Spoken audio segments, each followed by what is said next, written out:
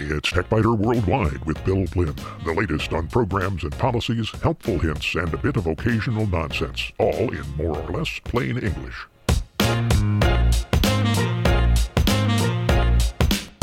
Podcast number 817 for the 3rd of February 2023. This week, having enjoyed an extended hospital stay late last year and an even more extended period of starting the recovery process, I learned that hospitals have changed a lot in recent years and that one absolutely essential possession to take along is a smartphone. In short circuits, sometimes system updates cause problems for users. Such was the case with an update for my Samsung smartwatch.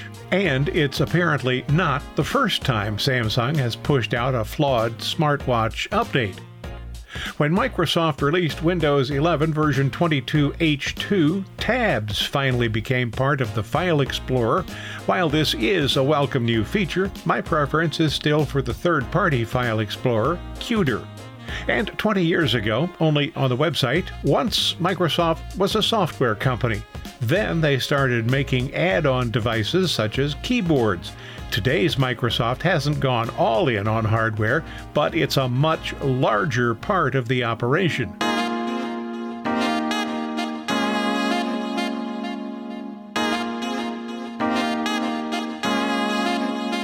Most of the TechBiter Worldwide programs were canceled in October. All were canceled in November and December. That's because I had a back injury, surgery, problems with blood clots, 2 weeks of inpatient physical therapy, and 1 month in an assisted living facility with more physical therapy. My smartphone turned out to be surprisingly useful. I was last in the hospital shortly after the turn of the century. The stay was just a few days, and smartphones hadn't been invented yet, so I was in for quite a surprise when the Worthington Fire Department took me to Dublin Methodist Hospital in early October. Severe back pain had put me in bed for a couple of days prior to surgery, and for nearly 2 weeks after surgery. If you've ever thought you'd like to just lie in bed for an extended period and not do anything, please reconsider that. Audiobooks available on my smartphone without charge from the library made it possible to read a book without having to hold a book, but I found that trying to change a Facebook password while in the hospital on pain medication at 5 a.m. possibly could have been made a little easier. The most remarkable changes from my perspective have been made by hospitals. It's probably safe to say that nobody wants to be in a hospital, and it's probably accurate to say that nobody wants to suffer from a lack of information while in the hospital. Having immediate and up-to-date information about medication schedules, tests, results, and care providers goes a very long way toward addressing that issue.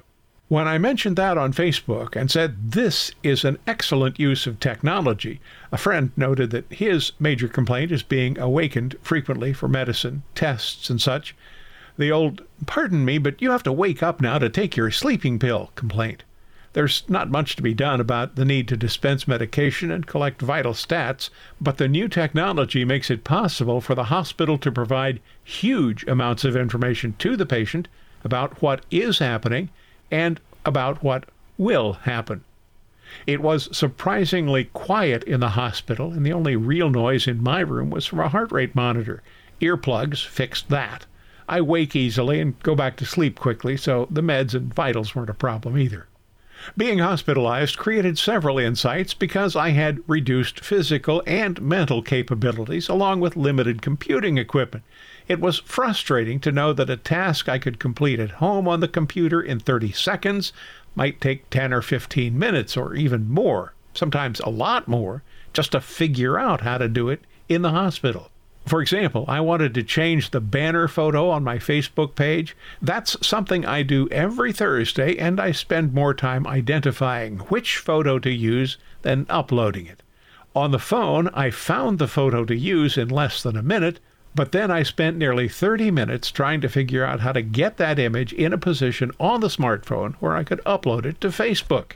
The experience helped me to understand the frustrations people have when they just want to get something done using their computer. I'd like to understand how a task is done and why the developers decided to do it that way.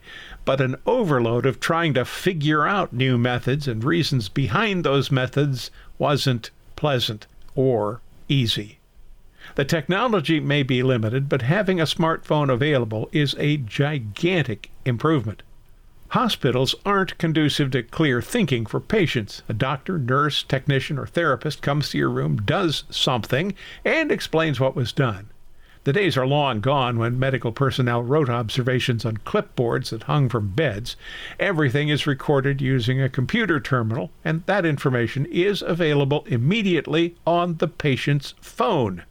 When medications are administered, the patient's ID bracelet is scanned, so is the medication package. The phone app shows medications that have been given, as well as those scheduled to be given in the next 12 to 24 hours. Some people may understand a message from a doctor or nurse and retain it, but that's not always the case for me. Even if I understand the message, I may not remember it. And that can be a serious problem with discharge instructions.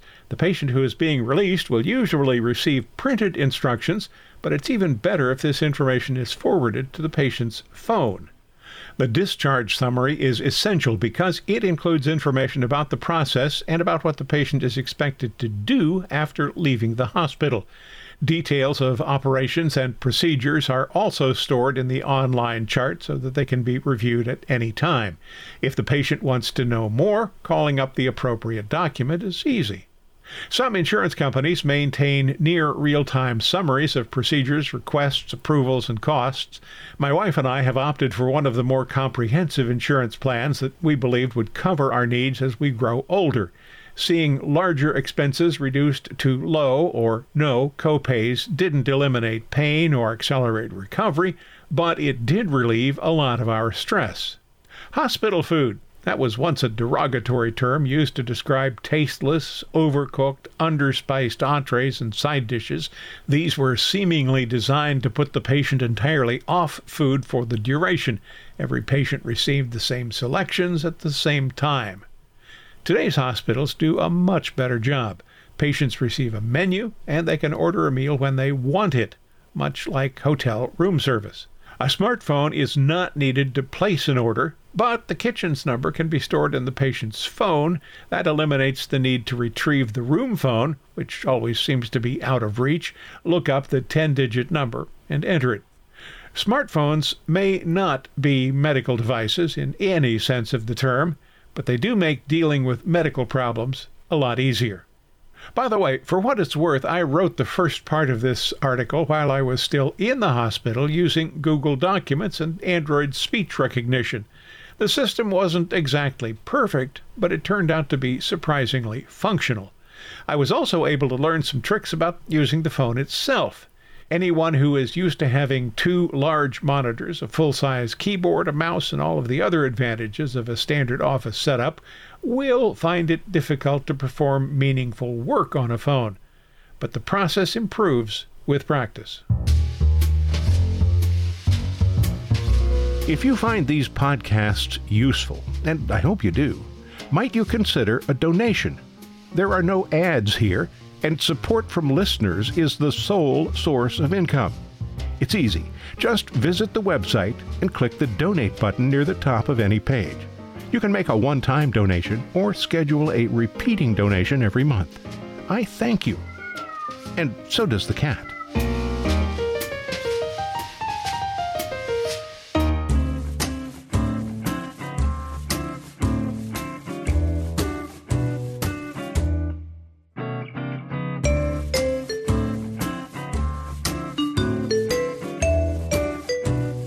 In short circuits, system updates are generally good, but generally is not always. And I'm not talking about Windows here, or the Mac OS, or even Linux. My Samsung smartwatch seems to have received a software update shortly before the end of the year, and suddenly the watch's battery performance became unacceptable. The watch's operating system is called Wear, and it's probably based on Linux. There's some guesswork here, and I'll explain that in just a bit. Last year, I wrote about buying a smartwatch. There's a link to that older report on the TechBiter Worldwide website.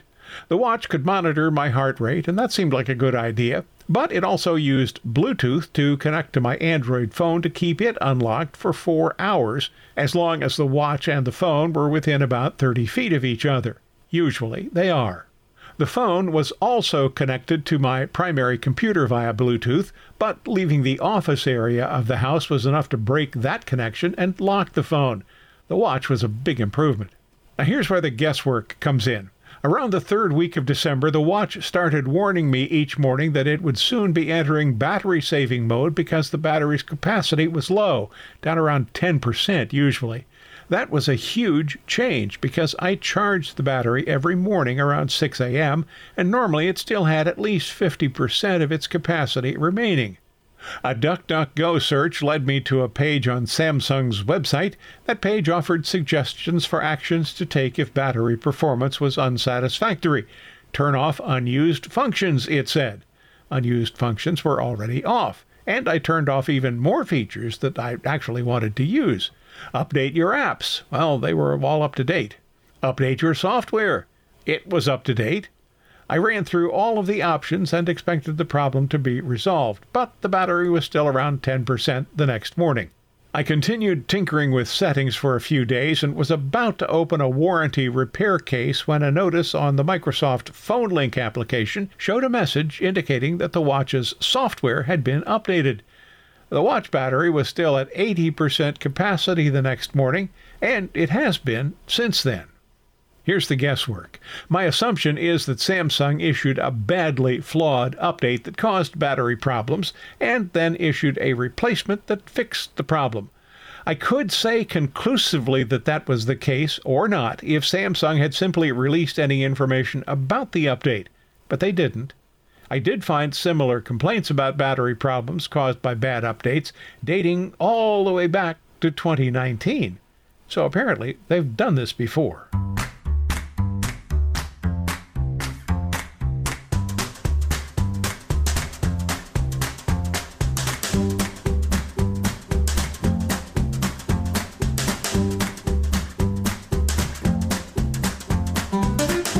Version 22H2 of Windows 11 was released on the 20th of September 2022, not long before I was incapacitated for a while. So this is a delayed thank you to Windows developers for finally adding tabs to the Windows File Explorer. Web browsers and several other types of applications already have tabs, and it's about time for that feature to come to the File Explorer. The first thing you'll probably notice when opening File Explorer is a plus sign at the right of the Default tab. By default, the initial view is called Home, and it displays your quick access locations. You'll probably notice ellipsis points that lead to a menu with infrequently used functions. It's at the right of the menu line. That makes the ribbon much cleaner. The default quick access locations view contains locations formerly known as favorites. Having multiple tabs makes moving and copying files easier by allowing drag and drop operations instead of using Control-C and Control-X to copy or cut an item and then Control-V to copy or move it. Overall, good job, Microsoft. You're only about half a decade late in providing that feature. So the tabs are welcome, but they're really not quite enough. I've used Cuter for many years because it has even better functionality. The Q stands for Quad, and Cuter can display 1, 2, 3, or 4 folders simultaneously. That makes moving or copying files really easy. My preferred arrangement places a This Computer view in the top left and Favorites in the other 3 locations. The Favorites views display the folders I use most frequently, so access is really quick. For any other folders, having point-and-click access to any of the other drives makes drilling down quick and easy. It is possible to use Fancy Zones, a relatively new component of PowerToys for Windows, to arrange 4 instances of the File Explorer. Creating this arrangement takes time, though. Most people will probably need more than a minute to do it. Cuter, on the other hand, can be set up to open with 4 windows by default. So, although tabs are a welcome addition to the File Explorer, they're simply not enough for me to banish Cuter from the computer. You won't need tabs to read 20 years ago on the TechBiter Worldwide website, but your browser probably does have them. In 2003, Microsoft was just beginning to move into manufacturing hardware.